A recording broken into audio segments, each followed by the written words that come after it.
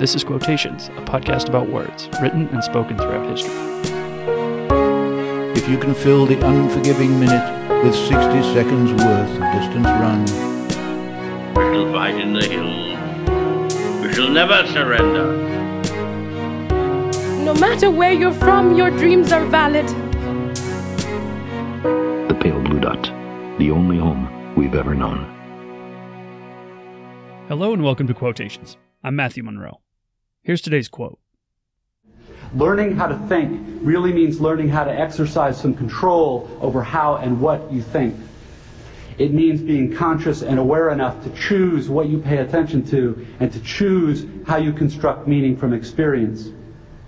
Because if you cannot exercise this kind of choice in adult life, you will be totally hosed. Many of you will recognize that excerpt, and you will recognize the speaker as one David Foster Wallace, author, writer, and professor. He was born February 21st, 1962 in Ithaca, New York.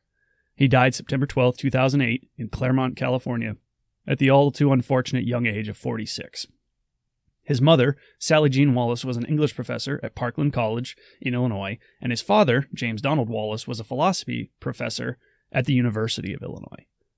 And Wallace grew up with his parents and his sister in, unsurprisingly, Illinois, and went on to attend Amherst College, where he studied English and philosophy. And then he followed that with a stint at the University of Arizona, where he earned a Master's of Fine Arts. And a fun fact, yours truly also attended the University of Arizona, though certainly not for fine arts. Arguably, I am neither fine nor artistic, so it kind of fits. Wallace then became a devoted and full-time author. He published his first book, called The Broom of the System, in 1987. And while I have not read the book, I do have it queued up as my very next audiobook to listen to, interestingly enough. And I'm quite excited to give it a listen. Wallace's next and most popular and well-known book is certainly Infinite Jest.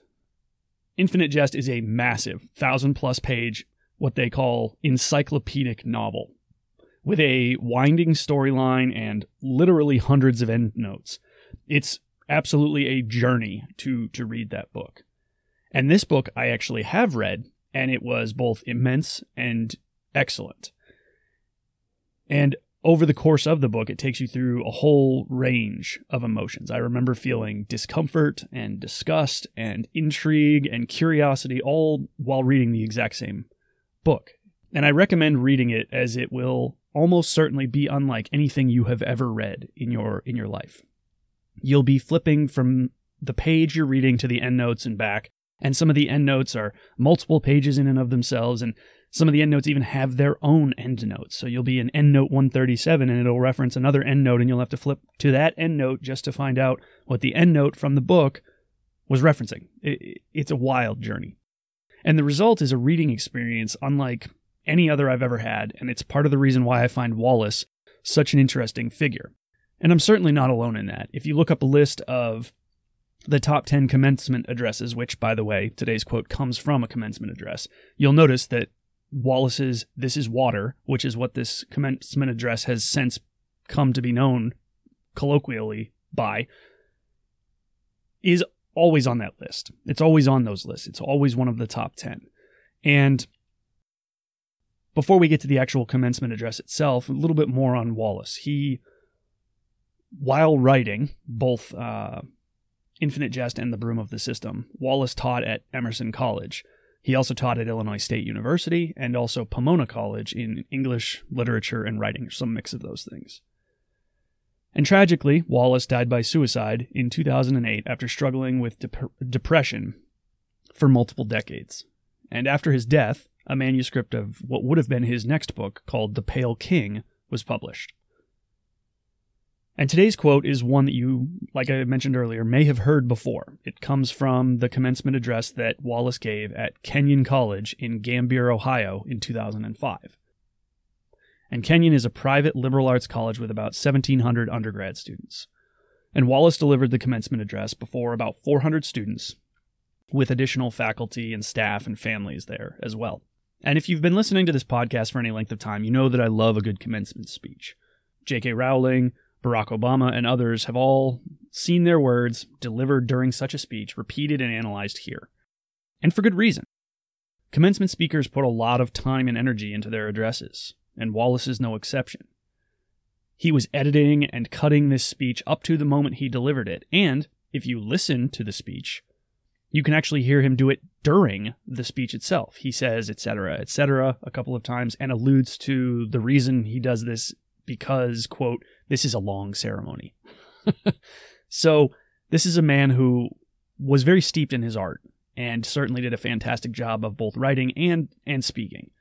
And the result for us is often fantastic words of wisdom. Some are certainly cliche, yes, but many others are profound and challenging and eye-opening and again, just fantastic. So in short, it's exactly the type of material one would want to convey to soon-to-be graduates on the day of their commencement. And not to get too philosophical here, though I suspect Wallace would allow it, so we'll digress slightly. But him being a philosopher and me pretending to be one from time to time, the word commencement strikes me as a particularly appropriate one for the occasion of a graduation. Why? Because commencement, oddly enough, indicates both a beginning, as in the commencement of training, or some such thing, and it also means an end, as in a graduation ceremony. And I think that's kind of neat. The idea that the ending of school could also be the beginning of something else. That thing may be professional life, maybe it's marriage or travel abroad, perhaps it's volunteer work or the military. It might be raising a child or even beginning another educational pursuit. But regardless, a college commencement like this one, at which Wallace spoke, is a transition point, an inflection point, if you will. And Wallace is long on the other side of his formal education at this point in his life, and well into the working world, and he is speaking back to the next generation on what he's learned. Precisely what you would want someone at a commencement address to do. Hey, you're about to enter the world in which I've lived for some time. Let me enlighten you as to some of the things that you may wish to know, or perhaps that I wish that I had known prior to making that transition. And Wallace even speaks to his younger self during the speech, as if to give himself advice to avoid difficulties and hard lessons that he's learned along the way. And one interesting section of the speech is about recognizing our inherent self-centeredness. And he speaks about how we naturally view the world as revolving around us. Right? Things happen to us. And as he says, others' emotions have to be explained to us to understand them, while our own are so readily apparent and easily discerned. And he points out that this natural egocentrism is one of the first things to challenge as a newly minted graduate, and to avoid. And it's shortly after this that Wallace delivers today's quote, which I'm about to play for you again. So now imagine that this is coming on the heels of criticism of self-centered thinking, and also what he means the commencers, if I can make up a word here, to take from it when he delivers it. So here's the quote one more time. Learning how to think really means learning how to exercise some control over how and what you think. It means being conscious and aware enough to choose what you pay attention to and to choose how you construct meaning from experience. Because if you cannot exercise this kind of choice in adult life, you will be totally hosed. And this is such an important observation. It's so very important. Right? We all know and have heard 100 times or more that attention is currency, right? That there are teams of people behind the scenes at everything from Facebook to Instagram to Netflix to your favorite news network that are actively learning and adapting ways to grab and to hold your attention. And this is why Facebook introduced something like auto video play. You may not remember, but it wasn't that long ago that when you scrolled through your newsfeed, you had to click the play button in order to make a video play. Well, now, as you scroll through your Facebook timeline, you'll notice that videos, as you reach them in your timeline, start playing all on their own. Why? Because the idea follows that if the videos started playing, and I watch a few seconds of it, provided it's interesting enough, I might just stay there and watch the rest of it. My attention has been grabbed. My attention is now being held. And it's also why YouTube automatically takes you to the next video that it thinks you'll like.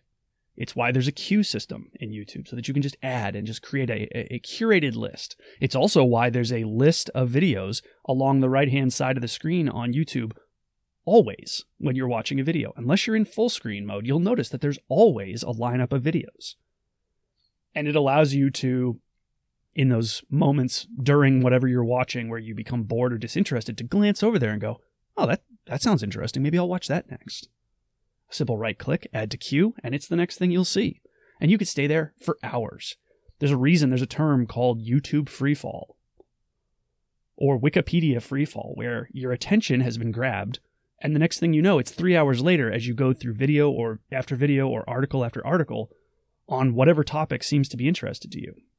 It's why your Instagram feed never ends, even after you've viewed all the recent stuff from people you actually follow. Instagram seamlessly leads you to other things that it thinks that you'll like. You like cat content? Well, you're going to get cat content all the time. You like sports content? After you've gotten done watching the latest MLB or NHL or NFL feeds that you follow, it's going to take you to another sports-related feed. Why? Because they want to keep your attention. It's all about holding your attention so ads and money can flow from those platforms.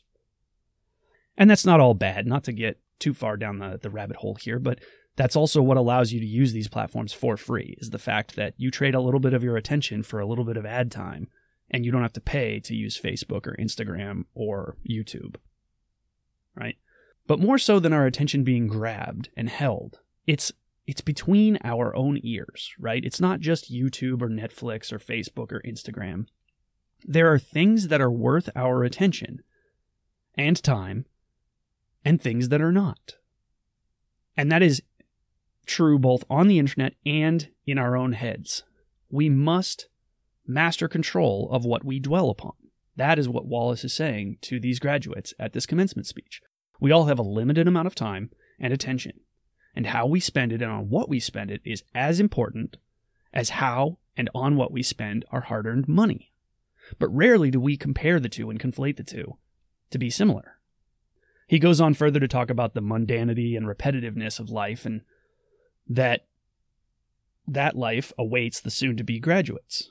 And if this sounds familiar to you, it's possibly because this is also what Darren Brown was talking about in his quote from a couple weeks ago about the here and now. This quote reinforces that quote. Life can be obnoxiously frustrating and lonely. It's not like college, which is portrayed as, and sometimes actually lived as, parties and hanging out with friends and video games and selfies and spring break and, oh yeah, the occasional class and test that you have to actually sit through. Much of adult life is drudgery and annoying. It's repetitive. It's wake up, go to work, come home, eat a meal, go to bed, rinse and repeat for 5 days before you get a 2-day break, maybe, if you're fortunate. So what you choose to focus on in those boring, lonely, and annoying moments is very important. Learning where to focus and where not to focus is extremely valuable. That is the medicine that Wallace is trying to convey to a starry-eyed, excited group of graduates on the eve of their graduation.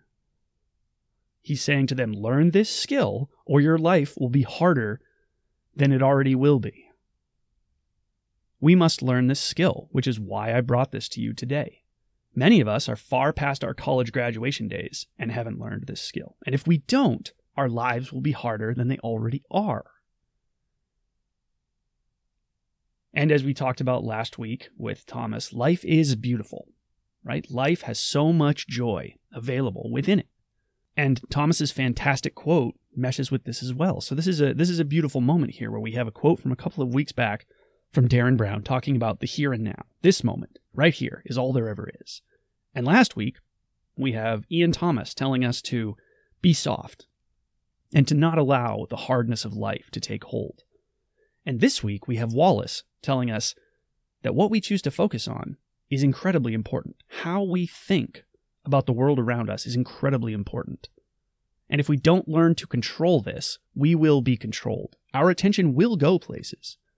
It will be taken places. And if we are not actively curating where our attentions are put, they will be curated for us. Somebody is more than happy to seize upon our attention and our time and our energy for their own benefit. The only way to combat this is to control this ourselves. Now, the other side of this coin is that life also has challenges and hardships and frustrations and monotonies and sadness and loss and heartache and pain. And what determines whether we live happy, fulfilling, mostly joy-filled lives versus sad, unfulfilled, and mostly joyless lives is where we choose to focus our attention. What we choose to see and what we choose to let dwell for long periods of time in between our ears and in our hearts.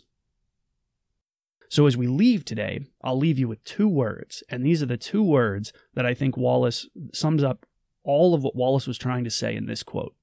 Those 2 words, listener, are choose wisely. Until next time, I'm Matthew Monroe. This is Quotations, and thank you for listening. If you've enjoyed this episode and would like to hear more, please subscribe in your favorite podcast app, or visit me at quotationspod.com to download and listen. Please also take a moment to recommend the podcast to a friend. That's a huge help.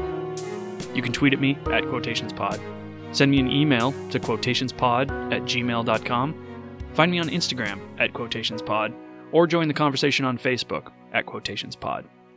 I look forward to hearing from you, welcome your feedback, and thanks as always for listening.